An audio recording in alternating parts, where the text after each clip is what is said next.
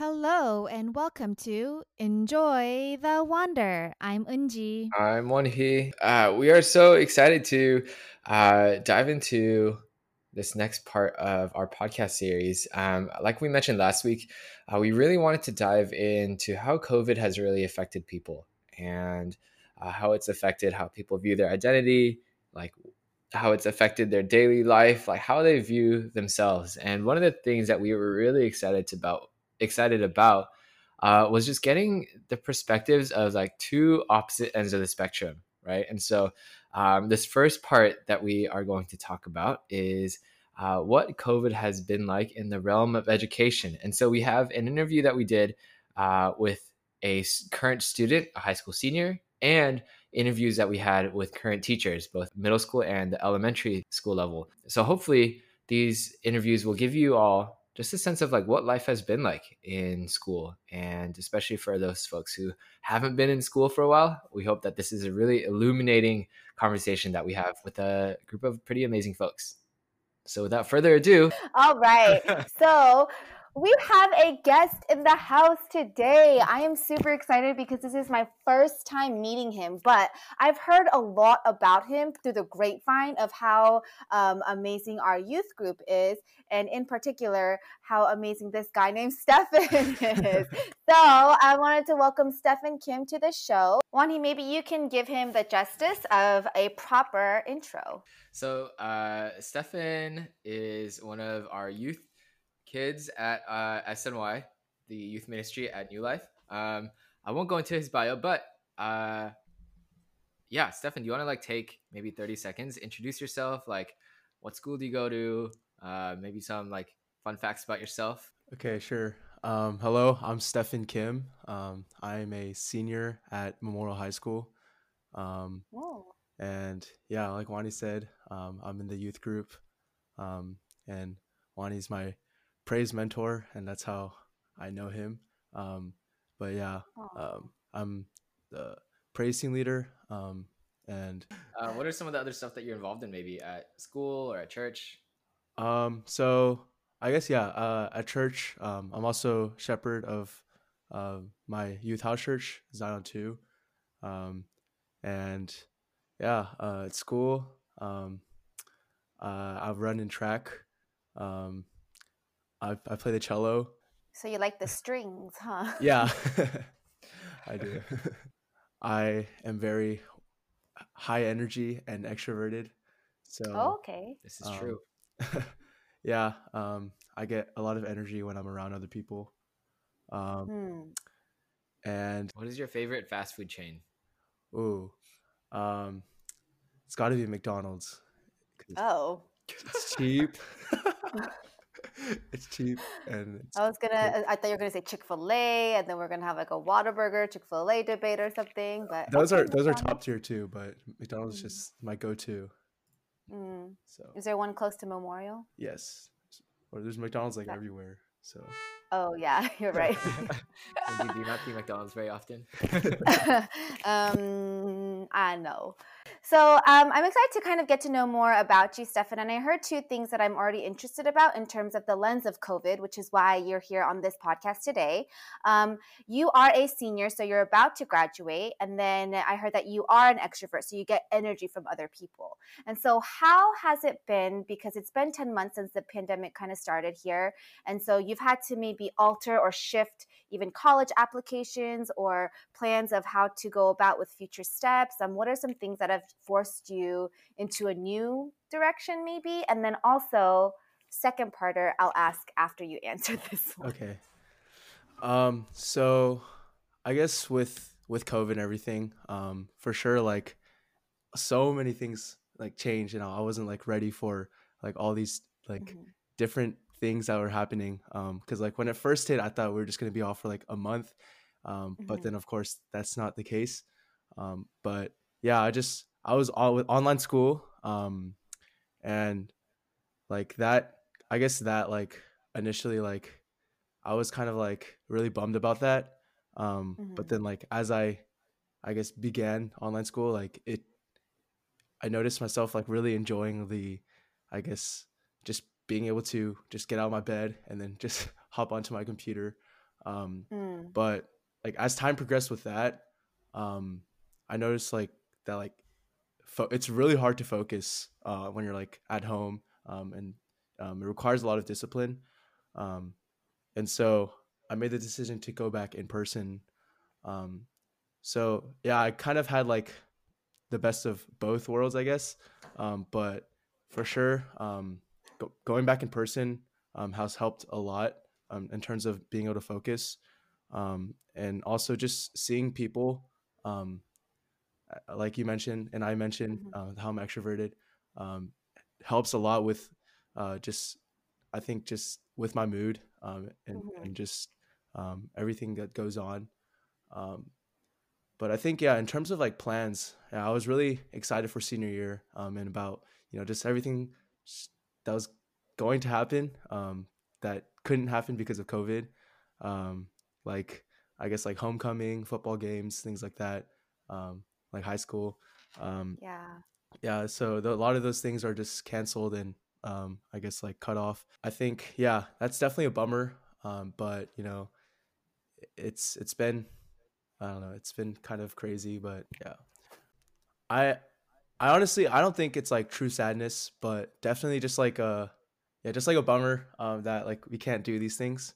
Um I think uh cuz like I mean, I was just really excited for senior but still I'm able to like see some friends and Mhm. do some things.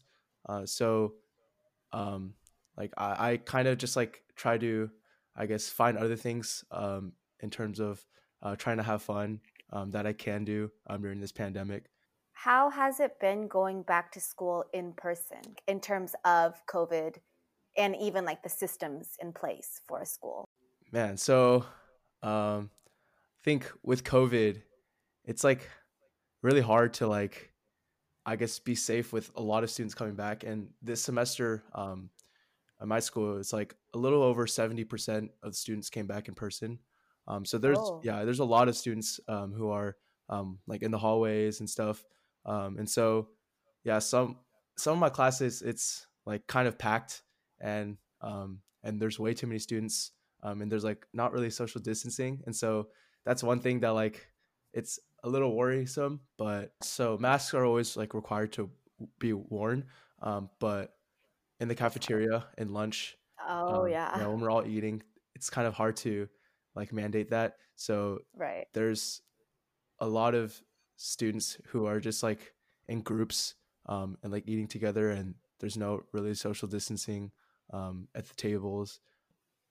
For us, like one of the things that we've been curious about as we've been or as we're talking to people is how do you feel like your identity may have shifted from where you were before COVID and like now like it's been 10 months, right? Do you feel like your sense of self, like who you identify as like what you identify with, do you think that has like shifted, and like what has shifted, what has changed, what has kind of stayed the same throughout this season? I think one thing, the biggest change for me, um, was more like my relationship with Christ. I think before this pandemic, um, a lot of my faith was kind of dependent on, I guess, fellowship with others, and not, like me being still being pretty young.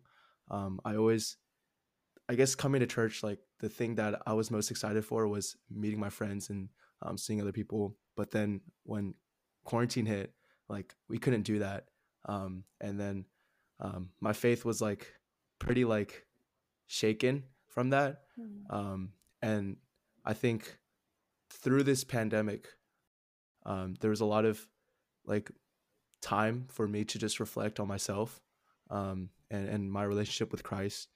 And I think over this time, I've really just been trying to grow my relationship with Christ, rather than, um, I guess, fellowship with other people. Even though that's still amazing, I think one thing that I really uh, lacked in was just my like personal relationship with Christ.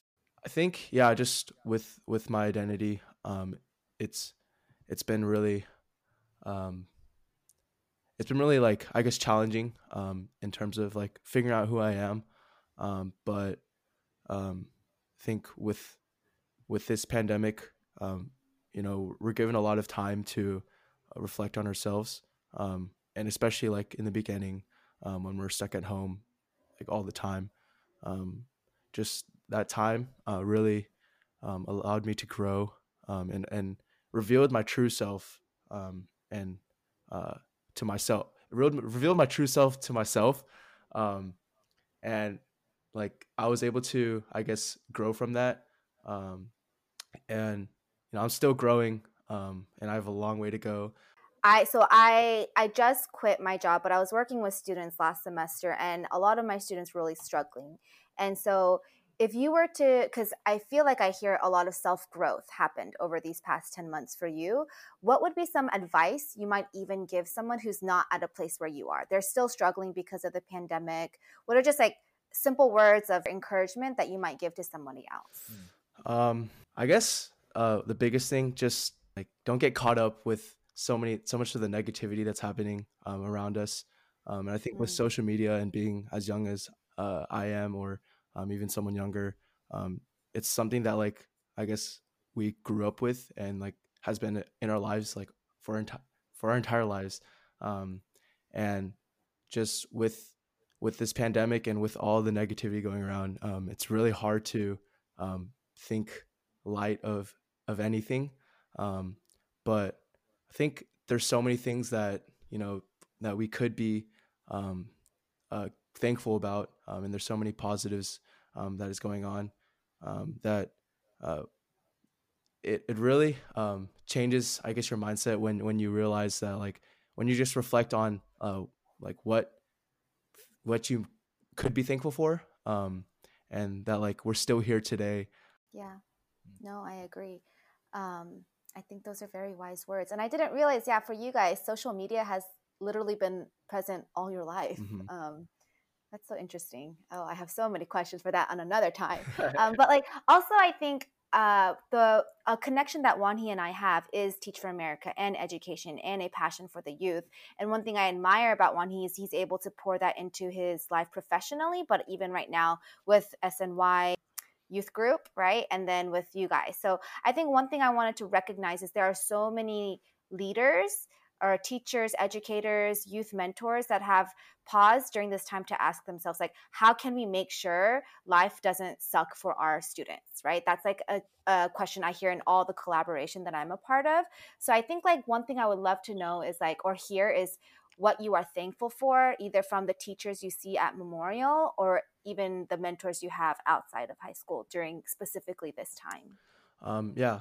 So I guess in school, there's a lot of there's a lot of students who are still online as well, um, and I guess there's just a few teachers who are um, I guess trying to accommodate both online and in person, and really like doing a good job at it. Um, Mm, and I think those teachers that like I've noticed that who are doing a good job really do care for the students, and it's really like evident in the way they teach or talk to people. Like I guess one example is like my orchestra directors. It's when I was online and when I was in person, I still felt like I was involved with whatever we were doing. Um, mm, but yeah, that's just like one thing that I'm very thankful for. Yeah, and then also I guess in our youth group, there's a lot of people who and a lot of students whose parents uh like don't want them to come out or anything. Yeah, I guess in our youth group, there's been a lot of things that's been doing well, and it just with our adult leaders who just been doing a lot in terms of just putting a lot of time and praying for us constantly. There's been a lot of just growth in our youth group, and I think with all these events that are going on like every month, there's so much opportunity for students to really just grow in their faith and experience God. I think one thing I'm curious about, like, so I think as like a praise team leader, as a shepherd, like you're very visible, right? Like you're pretty much at like the forefront of a lot of the things that we do, like Sunday service, like all the different events. Um, and I think that is pretty visible, like even on social media, like where people who don't really attend our church or like who don't know the context of what we do, like can see everything that's going on.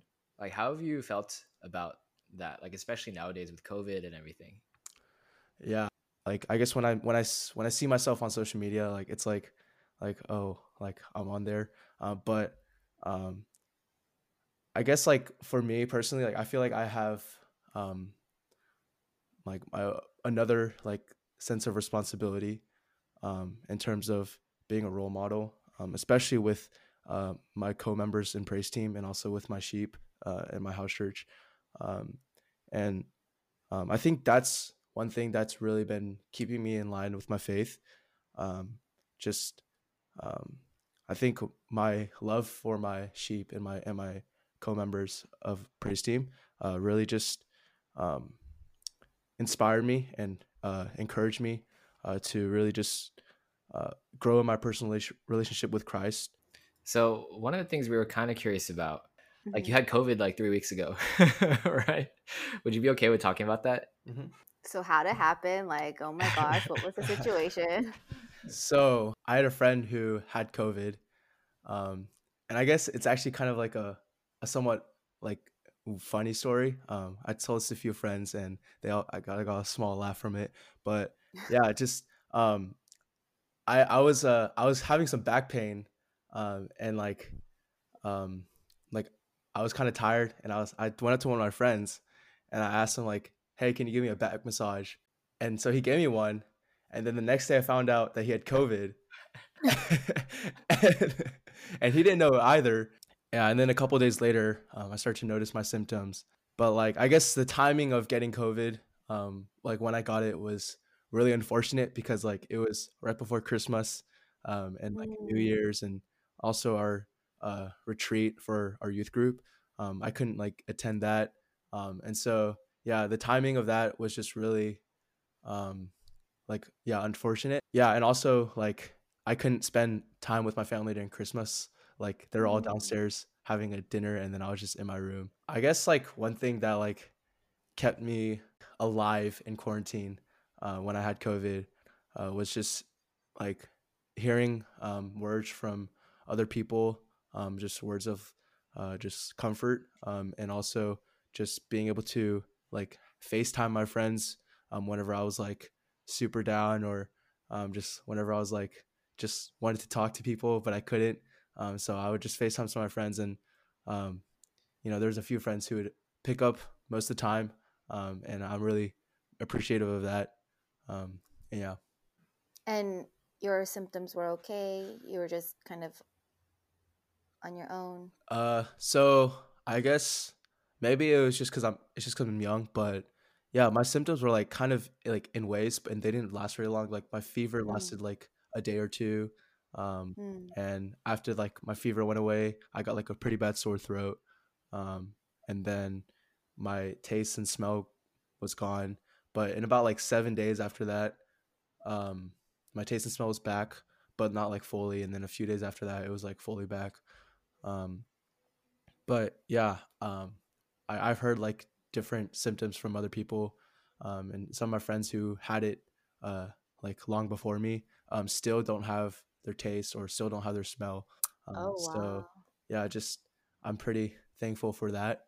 Um, No. Have you ever felt like frustrated with how adults are handling things as a like child? Not like a child, but like as a younger, as a non, I don't know if you're 18. I don't know, but you know what I'm I'm saying. 17, so yeah, I am a child. Oh yeah, you're 17. Okay.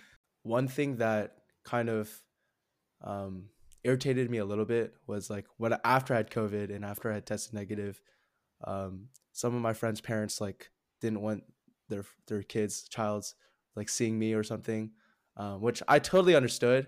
Um, but yeah, with adults, there's so many like different responses from different adults, and my parents have been pretty good, but also not restricting me from doing like anything at all. Mm. And so I'm very thankful that they're allowing me to um, do certain things that some of my friends are not able to do just because of their situation. And so yeah, Thanks, Stefan. We really appreciate you. no Uh, problem. yeah, sharing your thoughts because I feel like, yeah, like Unji said earlier, I know there's a lot of folks who don't necessarily interact with, like students who are in your shoes, and I feel like a lot of times we hear like school this, school that, like kids are going in person, but like we don't really get to hear from folks who are like actually there. And so I feel like the answers that you said, or like just the thoughts that you shared, I think were super valuable and can give some perspective to adults who like don't know what that life is like. So Where can we find you on Instagram? tell us your social media so we can ask our followers to follow you. Yeah. You can They need to look out for the best, like the up and coming leaders of the world. So Stephen Kim, follow him at. you can follow me on Instagram at Stephen R Kim, StephenRKim. All right, everybody. What kind of content do you post? I don't really post content on Instagram, but you can also find me on YouTube. It's just Stephen Kim. What do you do on YouTube? I make videos for church stuff, but I'm soon to be making content, hopefully. Oh, yeah. Yeah. But I will say his videos are pretty funny. They're pretty funny. Stefan, do you know what you want to major in college or anything like that? Or where you want to go maybe? Or, out of state, in state? I only applied to in-state schools. I'm planning to major in business. I've gone to A&M, but I'm waiting for UT. Ooh, business UT hookups. Yeah. I'm kidding. My grades aren't the best, so I'm not sure if I will get into UT McCombs because of how hard it is to get in right now. But if I don't, that's fine. Yeah, because fun fact, I applied to UT and my grades were pretty good, but I didn't get into McCombs.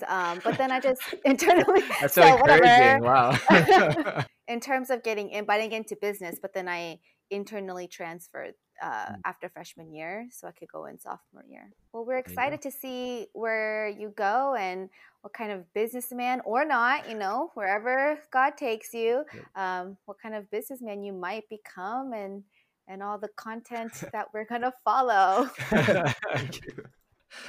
All right. Thank you, Stefan, for coming on to our podcast. We really appreciate you. Hopefully maybe you'll become a recurring guest. You can be the voice of the youth for Enjoy the Wonder. Let's all say it for fun. 3, 2, 1. Enjoy the wonder. The wonder. Hey. All right. Thanks, Stefan. Okay. Yes, thank you, Stefan. Something I'm really glad that Stefan mentioned was just being able to recognize specifically his orchestra teacher, but the great teachers in his life that have been working hard during COVID, because we are so excited to continue on with the series of the pair teacher and student with 2 of our very own teachers in the house. Oh my goodness. So one thing that Wani and I connect with a lot is our first connection as educators, right? And both of us have unfortunately, fortunately, who knows? Maybe we'll find out in today's little talk right now, but we have left the classroom. But we have 2 dear family members who are still in it and maybe have so much wisdom to share in these past 10 months of teaching in COVID. So introduce yourselves. We'll go with Mr. Hua, as you might hear in the classroom of Pilgrim Academy. Tell us about yourself, Chris. Why do you have to say Mr. Hua? You sound so old. Is that but yeah, you identify with, Chris?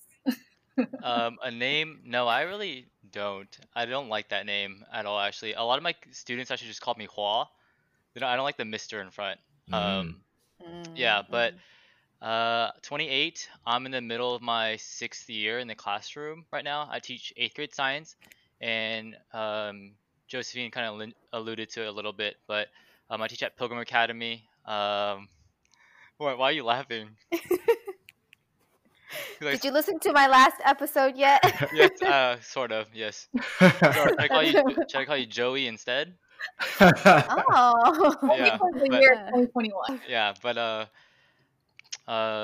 teaching Houston Pilgrim Academy to K through 8, but specifically 8th grade science.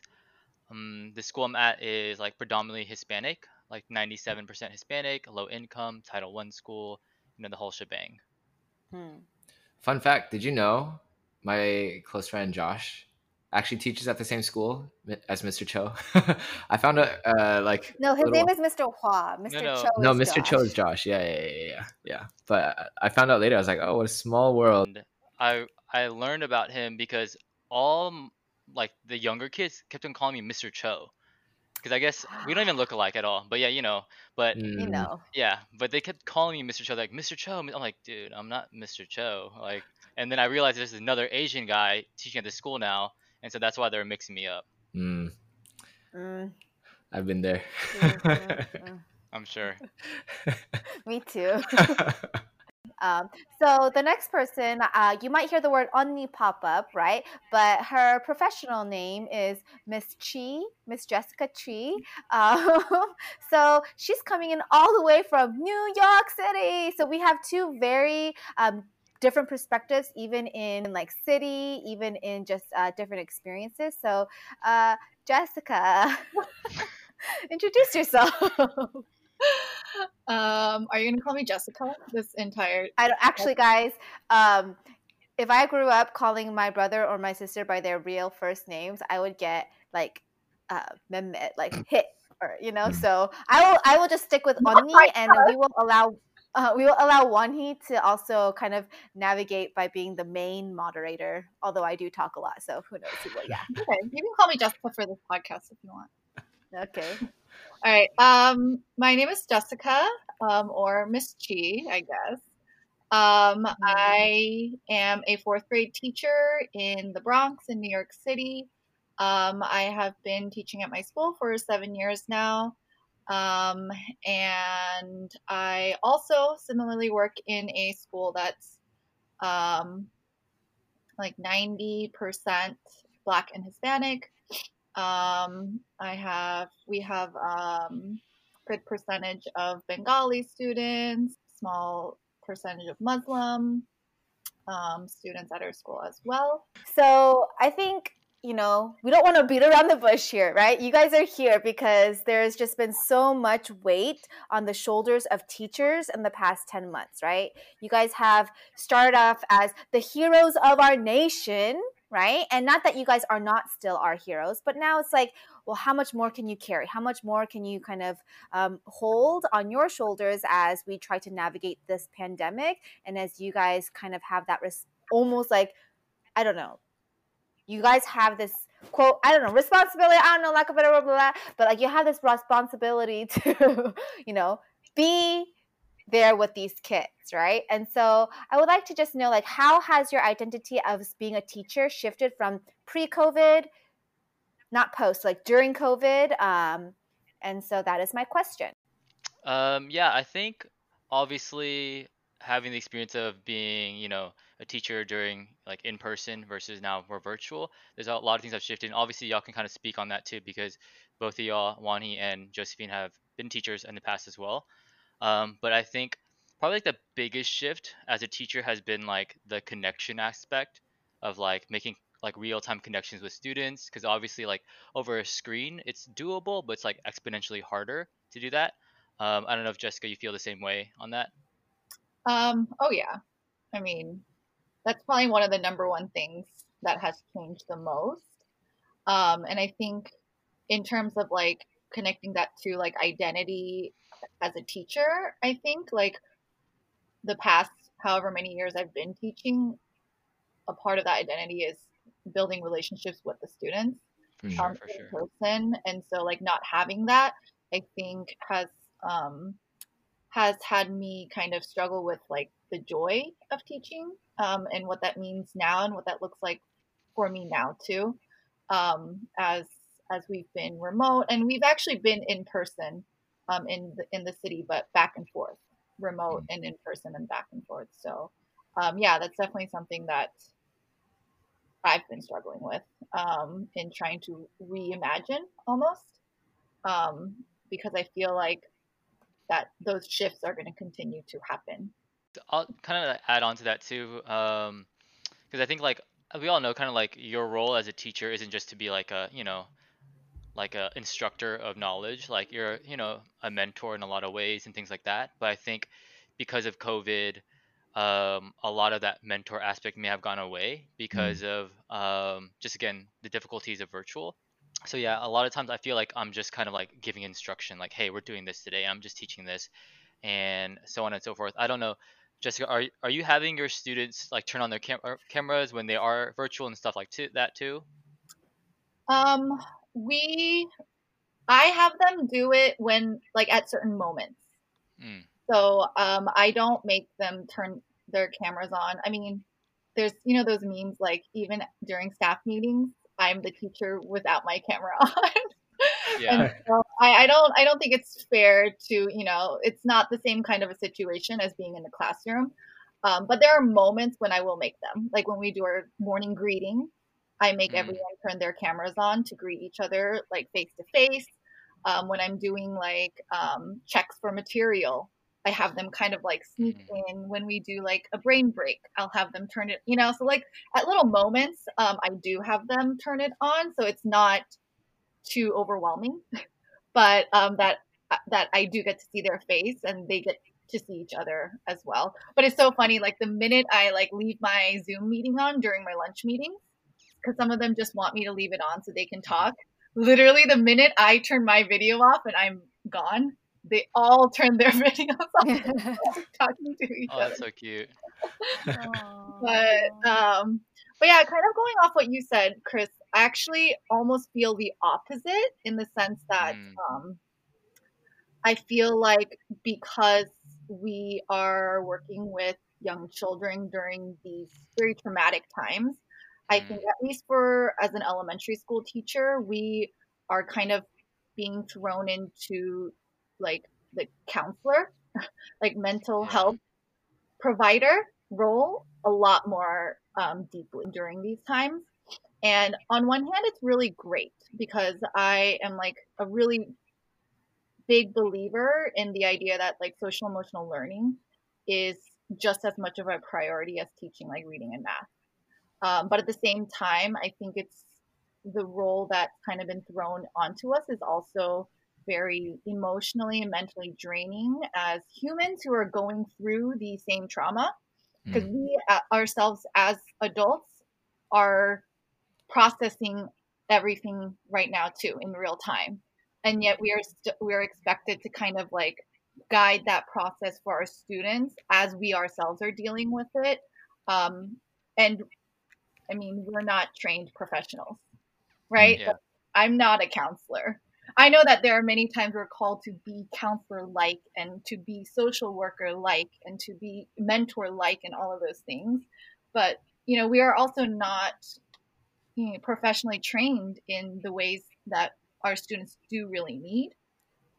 And so kind of just like balancing that space. And then on top of that, right, like they say social emotional learning, culturally responsive and historically responsive teaching during these like very, you know, stressful times. Right. And then they're like, oh, but you know, standardized testing is going to stay the same. And we want you to give these weekly assessments the same way we did before all of this. So it's like a lot. That balancing act. Yeah. One thing I was curious about, like, I think it would be cool to learn what brought you guys into teaching. Like, why'd you guys get into teaching? Why have you stayed as teachers for however long you have been? And then how do you feel like this year as teachers during COVID, do you feel like it's like changed how you felt about your original desire to be a teacher? Like, has it shifted? Like, how has this year affected all of that? Great question, Won-hee. I can go first. So I didn't always originally want to be a teacher. If you know my backstory, for those that know me, I actually wanted to be a doctor for a while. But kind of like the senior year of my college year, I decided, hey, this isn't for me. I wanted to be a doctor for all the wrong reasons. And I actually sort of had always kind of wanted to be a teacher, but the reason why I chose not to was just because I've always also additionally wanted a big family. And teacher salaries, you can't do that really. But I realized that at the end of the day, like I want to do something I'm passionate about. And I know it sounds so cliche, but like I'm passionate about kids, and I really want to be like there for as a mentor figure and just kind of like walk them through next stages in life and things like that. Especially like I'm really, my heart's for like the middle kind of years. So like 8th grade is the reason why I'm there, while they're transitioning. So that's kind of like one of the main reasons why I wanted to become a teacher. Yeah, sure, guys. And if you've seen, if you've seen me on the football field and you've seen my defense and how much I've improved in the last few years, you would understand why Chris is such a good teacher. Oh yeah, because I'm Just wanted to- harsh and I'm blunt. Yes. Mhm. I However, think we motivating. Tunjip that part out. Anyways, continue. And what were the other questions again, Wanhee? I'm sorry. Yeah, how do you feel like this past year being a teacher during COVID affected how you view like your desire to be a teacher? Like, do you think, yeah, how's that affected all of that? That's really a tough question because truthfully, this is actually gonna be my last year in the classroom, but not Mm. because like, oh, teaching is hard and teaching is difficult. Like when people ask me, I say that I have like probably the best job in the world. I love my job to like no matter how like tired I get or or like how much I complain sometimes to my wife. Sorry, Joanne, if you're listening, um, about my job. Like I truly believe I have like the best job in the world. But in terms of just like teaching and how much it's changed, I think a lot. I think it made me realize how like how much like as teachers like we really do need to change our style of approach in a lot of ways as teachers. And I think because what I realized like even for me like I'm quote unquote like a vet. I've been in this for a while, but a lot of things I'm doing in the class or I did in the classroom I can't do anymore, right? I can't do, these hands-on type things. I can't like so a lot of things have to shift and a lot of change that needs to occur. And I think that like kind of sparked me like a lot of teachers that are in my position like get really stagnant in their craft too. And I think that this was like a good wake up call for not just me, but for a lot of people like, hey, like if you want to continue improving, like if you want to continue being a better teacher for like these kids and for, the future generation, then things do need to change. Especially like right now, like I would say I'm half the teacher I normally am. Just because like the crutch that virtual learning. And do these kids deserve that? No, they don't deserve that, right? Like obviously like we can make excuses that all these things are happening for us, like all these things are going against us, but at the end of the day, like these kids, they shouldn't get the short end of the stick because of that. Mm. How have you been processing all that, like as a teacher, knowing that like you as a teacher are doing everything you can, right? Like, obviously like there's like crutches and stuff, and so like how do you balance the fact that like you're very limited versus like the kids not like have like deserving so much better but not really being able to like get those two to meet up? Meet that in the middle. Yeah, there's a lot of sorries. Mm. No, like I tell my students like sorry all the time. Like I'm so sorry. Like normally, like we'd have like a really fun lab for this, or like I would explain like, hey, this is what we normally do, but like here's a PowerPoint, or here's a video, or here's like an online lab that we can do together. So I say sorry a lot, and I think I'm very grateful that I have eighth graders, and there's some level of maturity there, right? But where they can kind of like understand and comprehend like, hey, yeah, like we get it, like Mr. Hall, you're trying your best, you're doing your best, you're doing, and we see that.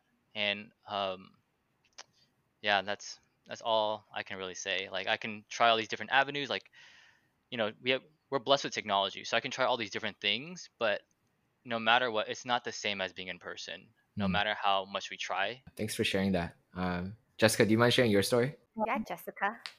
Please stop me if I start going off on many tangents because I feel like I could. It's all you. So I guess going into teaching, I've always wanted to be a teacher.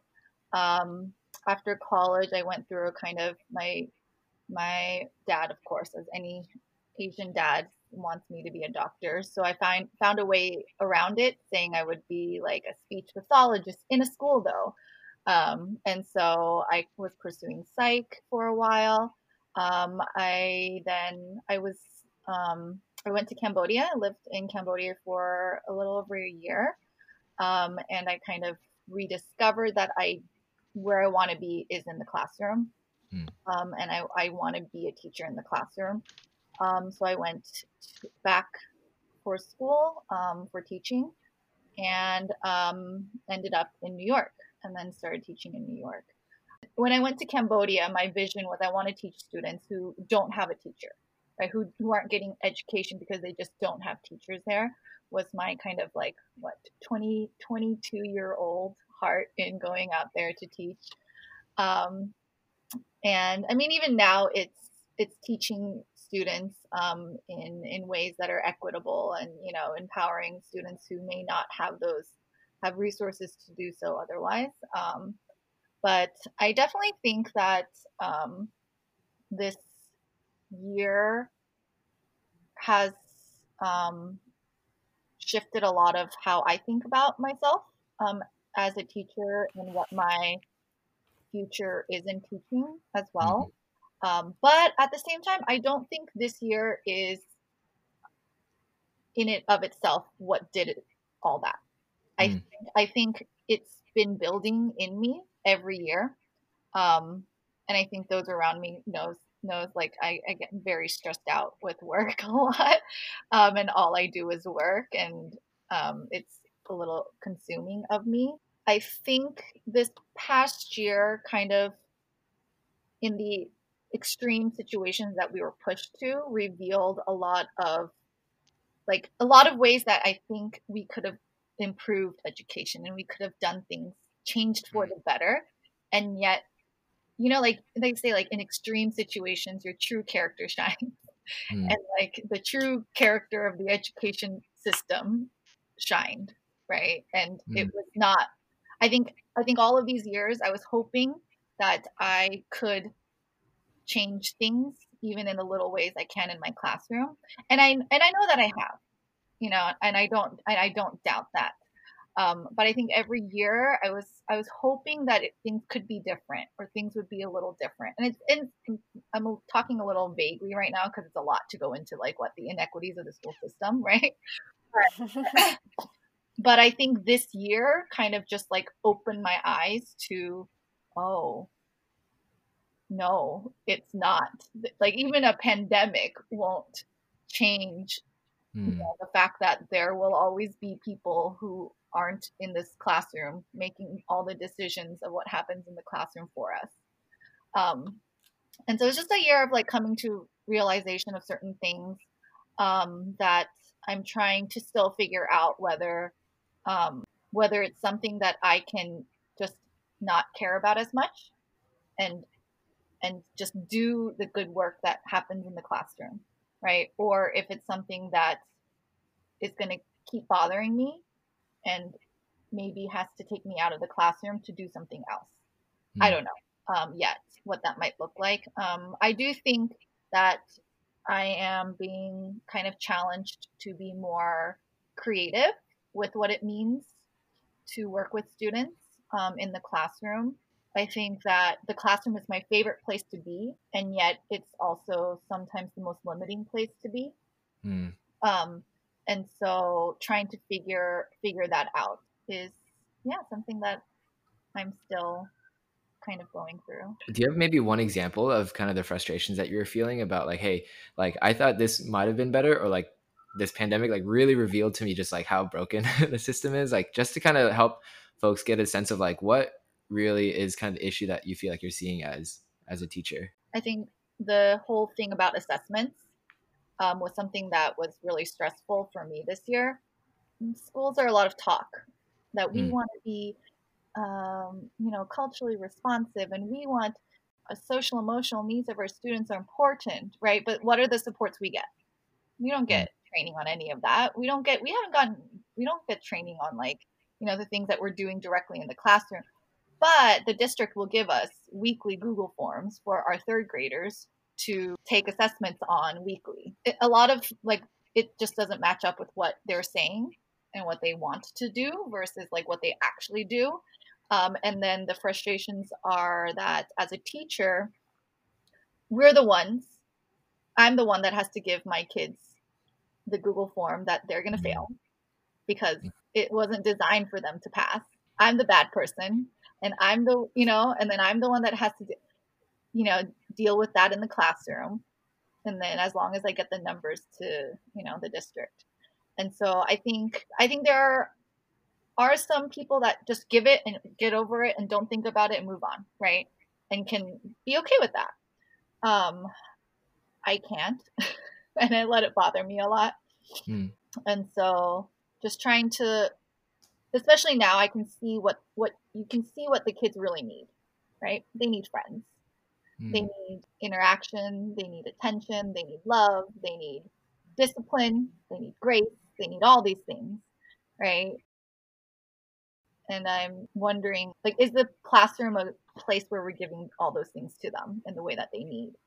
And if it's not, and if I don't believe that I am, is it somewhere I just want to stay and, do my own bit in my classroom and know that my class is okay? But that's often not the case, right? Like, it has to be a school effort. It has to be every teacher, staff member, principal, district, all believing this thing for it to work. Or else it's one little me kind of just like trying to do my own little thing.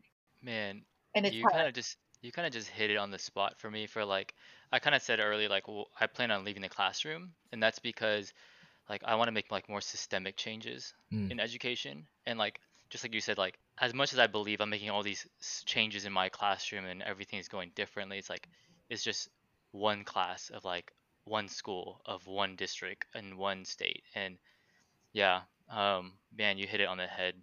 Yeah, that was Nail in the coffin. sure.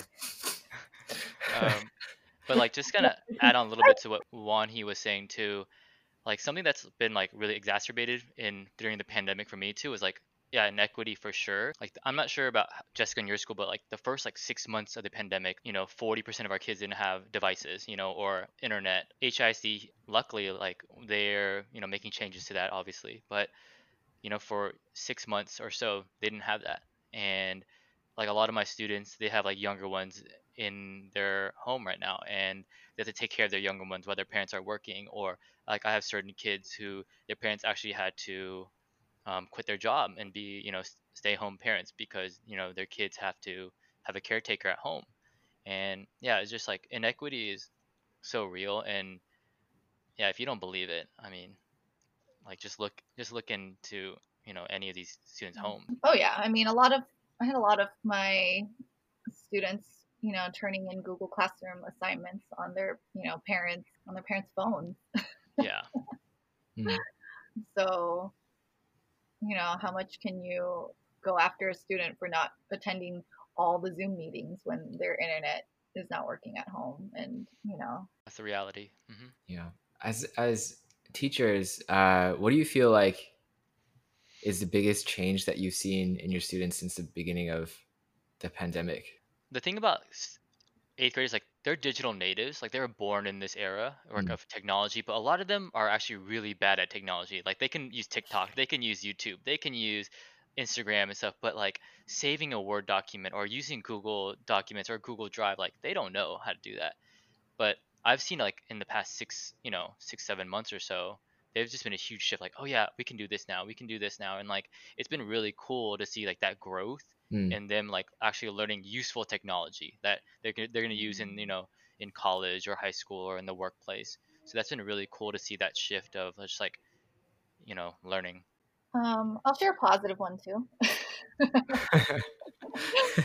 I think I do really see a yearning for kids to be with each other. They crave coming to school now because they want to hang out with their friends. It's a little sad because it's not the same. Of course not. I mean, they have to come into school, sit 6 feet apart from each other. We don't have gym. We don't have recess. Like they have to sit in the classroom facing forward. It's very different. But I can just see that they even just like love coming to Zoom meetings to see each other. And I think like appreciation for their friends and like the community is a lot deeper. And I'll say it for my class because we're in person and sometimes we're remote. We go back and forth, but I have a small group. And so I know it's a little bit harder with classes where I only have 10 kids in my group, but the full remote teacher has like 40 kids in her group with her and just 40 kids. And I know there are different struggles there too. Like just seeing like their desire to be with each other in that time is something that I've been kind of been feeding my joy in seeing, and even just, encouraging me, even though I want to log off, like keep my Zoom on during lunch meetings so they can, talk for once. Yeah, that's awesome. I feel like when you think about students in school, the number one thing is like, oh, I don't want to be here, right? Or like they just like, is it like lunchtime yet? Like when can I go home? But that's awesome to hear. I think we sometimes forget that. On the other hand, too, there are students where it's had a negative like Mm. kind Oh of yeah, the way facts. where there are students that are like, what do you mean? I have to come to school? I don't even know what that means anymore. Like, can I just stay home and be remote? Like, I will have students who are supposed to be in person, but they've gotten so comfortable or lazy with being at home now that, I mean, they could do minimal work at home and still be counted present. You know, like maybe they've learned to work the system in certain ways. Um, but at the same time, like if you push it, they do want to come to school. I don't think they just realize it because they've been in such a habit of like being at home and not having to move. I mean, I know a lot of adults who think that too. Like, oh my goodness, can you imagine? I know, that's what I was saying. I bet you're speaking to a lot of adults. What does that even mean anymore? Like going to work 5 days a week, commuting? So, kind of building off of that, I guess that's a very good transition to my next question. It's like you were reading my mind. But I think, Jessica, like as you were in New York, like nationally, there was this like huge debate about New York schools, right? Like, do teachers go to in-person school? Do teachers not go in person? Like, where is that border? And Chris, I don't know if you've had to go in person this year, but how did you, I guess, like balance the idea of like, yes, I want to be there for my kids as their teacher, like to be the most effective teacher, but also like, hey, here's my like own personal life and safety that I have to account for, right? Like, how did you think through that process as you were, told to come in person or told to stay home, vice versa? I mean, it was like a roller coaster of emotions, of mind shifting, changing back and forth. Well, there's always fear with the unknown, right? And I think there's always couple that with a question of whether politicians have, teachers at the centers of their hearts and minds when they make decisions is like a scary place to be.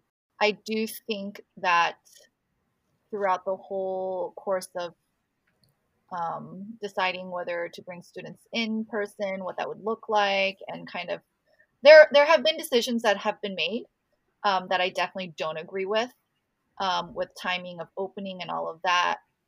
At the same time, I can't argue. Of course, it's better to be in person. Of course, it's better to have our students there. But there's also, you can't demand that without certain safety and certain other things that have been taken into account. And the question is, are they, and have they, and who's doing that? So do you have a union that is pushing for that for you in certain ways, and or are you going to be forced into unsafe situations? There's a lot of numbers being read that, oh, well, schools aren't really transmission sites. The numbers are low there, right? But I still, commute an hour to work every morning on the train. And I don't feel safe every time, right? And you can't ignore that either. So there's a lot, I think, that goes into it. At the end of the day, we have to go. And when I'm there and with my kids, I don't hate it, right? It's great. I do. That's good. on my subway ride home, I'm thinking differently, right? So even in the course of a day, I go through different where like how I think about the situation.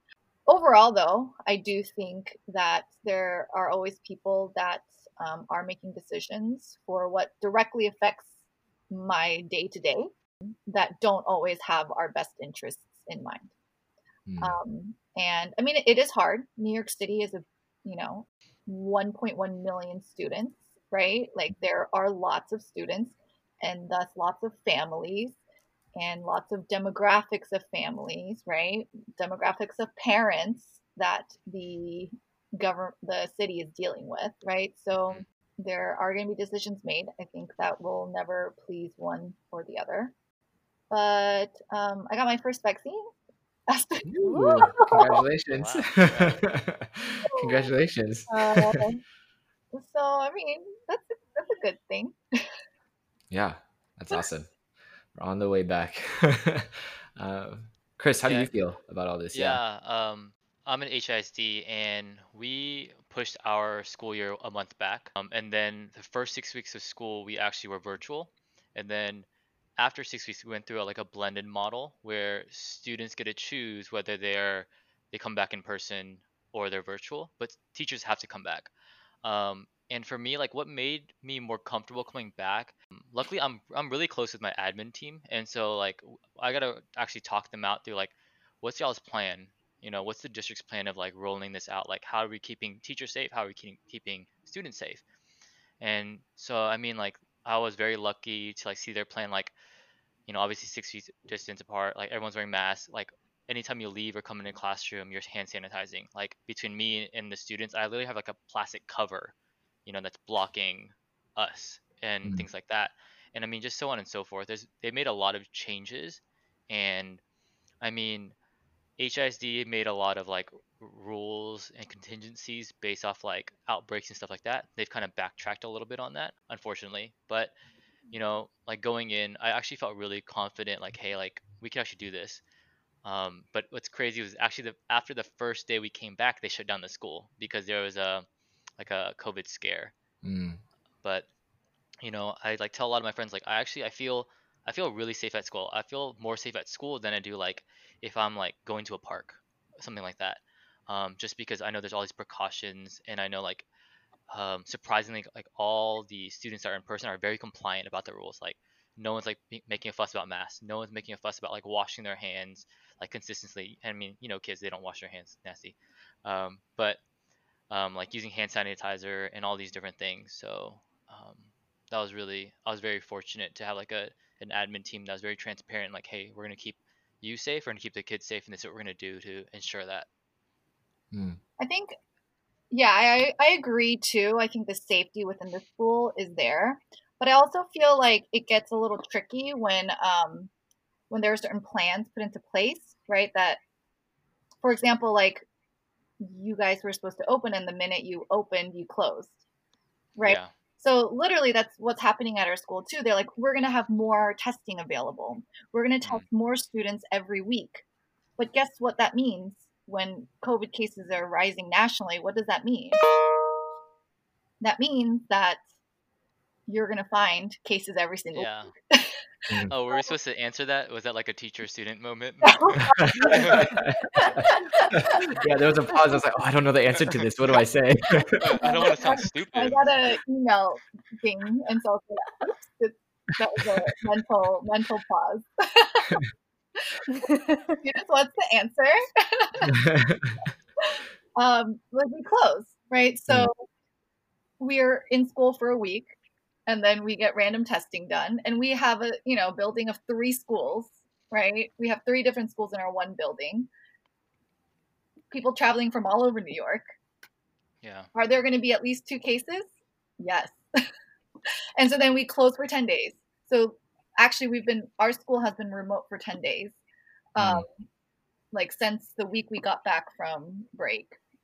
And so like it's almost going to be like a back and forth, right? We're in school for a few days, and then they're going to find more cases, and then we have to go out of school for 10 days and then go back. And like there's, well, actually it's better than having no days in school, right? For the kids than to have, some days in school, which is true. But at the same time, as a teacher, I'm like planning in-class lessons, and then I have to literally shift the next day and plan all remote lessons. It's just a lot of just back and forth and back and forth.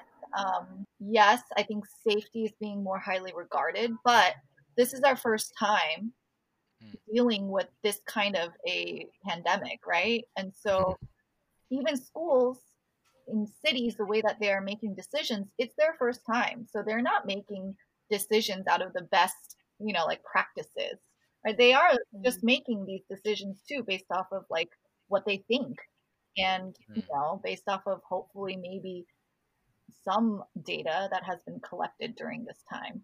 Also, a lot of what decisions are being pushed in New York City is by rich white parents, right? To be honest.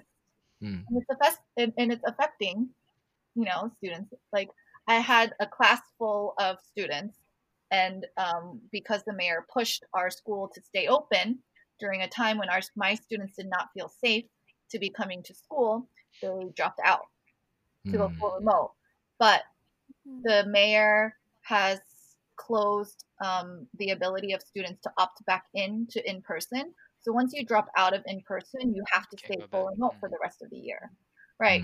Because of this push, I lost students to go fully remote, because mayor pushed the schools to open in a time when people don't feel safe bringing their kids to school. But it's different depending on which borough of the city you live in too. Yeah, it's a really complicated story. Feels like in Houston, New York, and that's not even like counting like what's going on in California and all those places. So yeah, really appreciate you guys going through all of that. I feel like the little impact that my words can say, I hope you guys know that you're appreciated. Yeah, you guys are so appreciated. Sound more sarcastic, Angie. No. I mean, like, I had a baby during the pandemic. Oh, Yeah, really? and I couldn't tell. yeah, oh my I gosh, couldn't you guys tell don't by see your my Instagram. social. I post about him all the time, right? But like at the beginning of motherhood, I was running on like maybe 2 hours of consecutive sleep. And so was my sister, because that was when the pandemic started and teachers had to figure out stuff, right? So not like just the fact that you guys had to be these guinea pigs, but you guys are such amazing teachers and educators that I know, for the amount of like just work you guys really had to go through. I just really not sarcastically at all, like truly appreciate both of you for all that you guys do. I know that Chris just loves his kids here too, and so I know that this has been very difficult. I also know that you guys have gotten creative, like you have a project, Chris. What is it? You want to plug it in 2 minutes or no? Oh yeah. Wow, so random.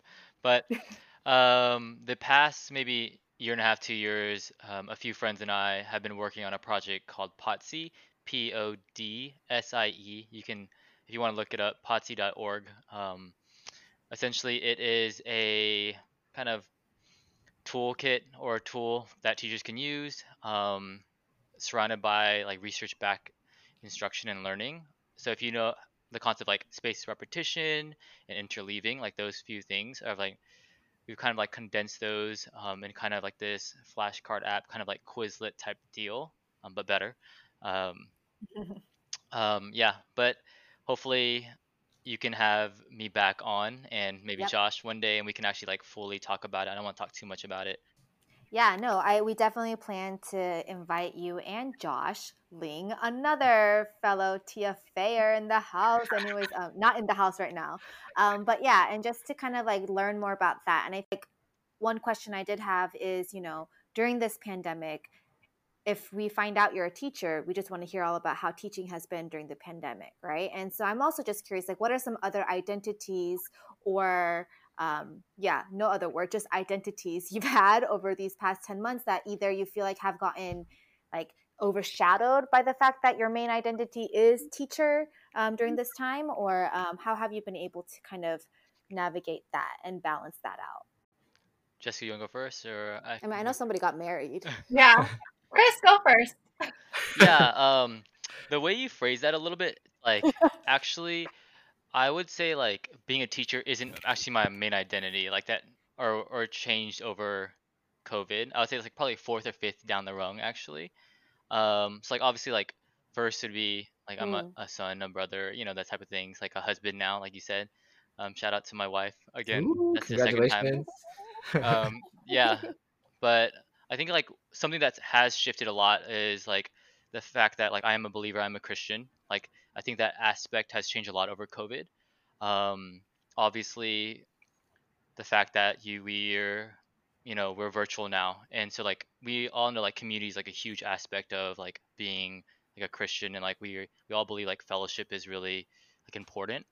So I think that's like that fact has changed. The fact that I'm a house church leader, and so the fact that I've had to like navigate what that looks like and really navigating that well, um, between my friends and things like that in my house church has really shifted as well. So I think probably the biggest change for me is like what it means to be like a follower of Christ. I think because that has really, y'all can probably attest this as well. Like y'all have like probably shifted a lot of things in y'all's, Sunday gatherings or your house church meetings as well. I think to give another perspective to that, for me as well, I think my identity in Christ has lost its way a lot this year, actually.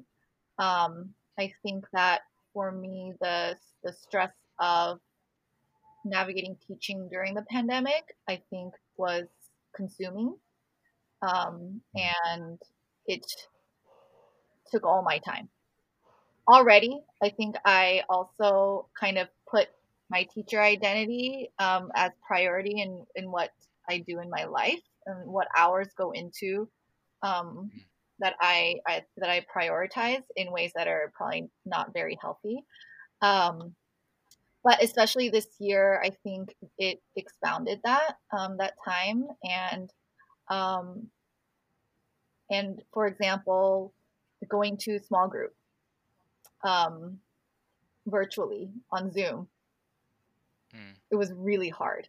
Like I was drained all day from trying to get my like 45 kids onto Zoom all day long, and then to sit there and then be on another Zoom meeting with actually new people that's joined or that I don't know. It was really hard for me to commit to that, and so I stopped.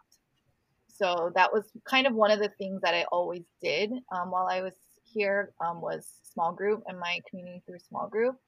And after not going to that for a while, I kind of slowly like made less time for all the other things in my life in which I give to my relationship with God. So I think what got lost a lot was my relationship, the time that I put into my relationship with God during this year. I'm trying slowly to get it back this year. Maybe also I didn't realize how much traveling was a part of my identity, I think. Especially being in New York, I don't have any close family here. A lot of my close friends are in California. So really what I do here is work.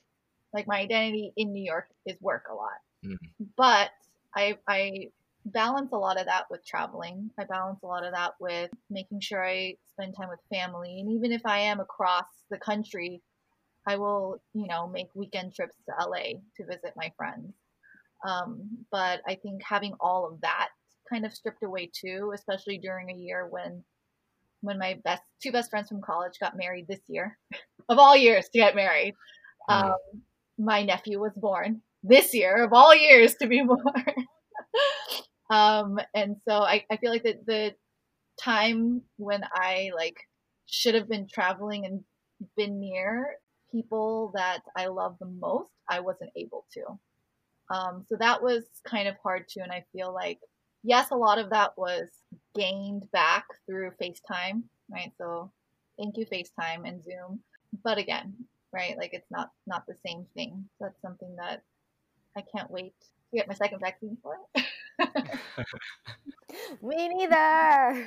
I think I'm really glad because one thing Wani and I wanted is that through this Near podcast that we're just trying to share this year is to really allow this to be a platform for different voices that we find dear to our hearts. And so I guess as we close, is there just one thing you would want our listeners to know about you guys as teachers or anything else you guys might want to share?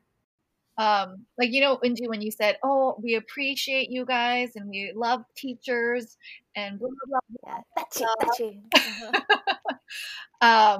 And of course, I love hearing that, and that's great. But like Chris said too, this is the year that I've been the most experienced teacher, and yet this is the year that I felt like the worst teacher.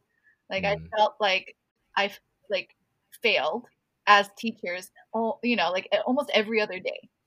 Right? In little ways, even just ways when I plan this lesson and my students all are silent, right? There's very little confirmation throughout the day that really, kind of is encouraging to me that I am a good teacher. And I know I'm not a bad teacher. So that's the kind of year that it has been. And so while I appreciate when people say, like, teachers are the best, we love you guys, and blah, blah, blah, again, I want to challenge everyone, what does that actually look like in how you live your life too? I think it's everyone's responsibility, whether you have a child in the public school system or not. I think it's everyone's responsibility as people in this society to invest and be invested in the children, in this education system of our kids. Because if we're not, it's not going to be the change of the Secretary of Education that makes a difference, right? It's literally going to be a mindset change of how we view education and how we view, what classes look like for our students and for our kids. So they're very thankful for my Dunkin' Donuts gift cards, but like my challenge here, I guess what I want people to know is, like what more could you be doing? That's my sister. Juan, here, you're gonna hype me up too when I got you. go? I got you. I got you too. Let's be honest. Inji is the more hype person on this podcast. I'm just the voice. I got you. I think for me, probably what I would lead with is education. I think starts at home. I'm talking to, I think, future parents or just parents in general. Education starts at home. Accountability with your kids, like read to your kids, like being in the classroom and just seeing like my 8th graders, the students that do the best are the ones that are held accountable at home. The students that do best are the ones who, have been reading like all their life. And just like, I would say as a parent too, even though I'm not a parent, but like I see on the other side as a teacher, be present, but don't be overbearing in your child's education, things like that. Like actually care, like ask them, like really, like, hey, what did you learn today? Teach me. Like actually, like don't just say what did you learn today, like, oh, teach me what you learned today. Like actually, like have them think through it and like thought process through those things. Like I always tell my friends, like, hey, like I have a lot of friends who worry about, oh my god, like what elementary school should I put my kid in, or what middle school, what high school. I'm like, at the end of the day, like, yes, those things are important, but if that foundation isn't built at home, then it's all for naught, right? So that's what I would leave with. Wow, that's my quote. Nice. I am going to challenge myself to invest more in this, in the children. I mean, I feel like I do, but even more.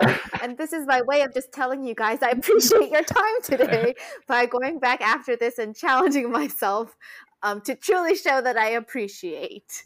Yeah, I know that for a lot of like the folks that I am close to or that I like interact with a lot of my day-to-day with, like they don't get to necessarily see like what happens in the life of a teacher, right? Like I think, Jessica, like you mentioned, people imagine this like teacher who like magically has everything all together or like somehow figures everything out, right? And or like the school system being this like perfect place where all the kids are getting the best education possible. And I think hearing your perspective on all this has been like really enlightening, and I think just like brings a lot of like what has happened like this year. Like this year is not an isolated event. It's like a lot of different things that have like been exacerbated by this year, right? And so I feel like the things that both of you have said like really brought that to light, and yeah, I think was is gonna be really revealing for a lot of folks who listen. And yeah, I keep wanting to say the word appreciative, but I feel like it's a tough word to say now. I like that.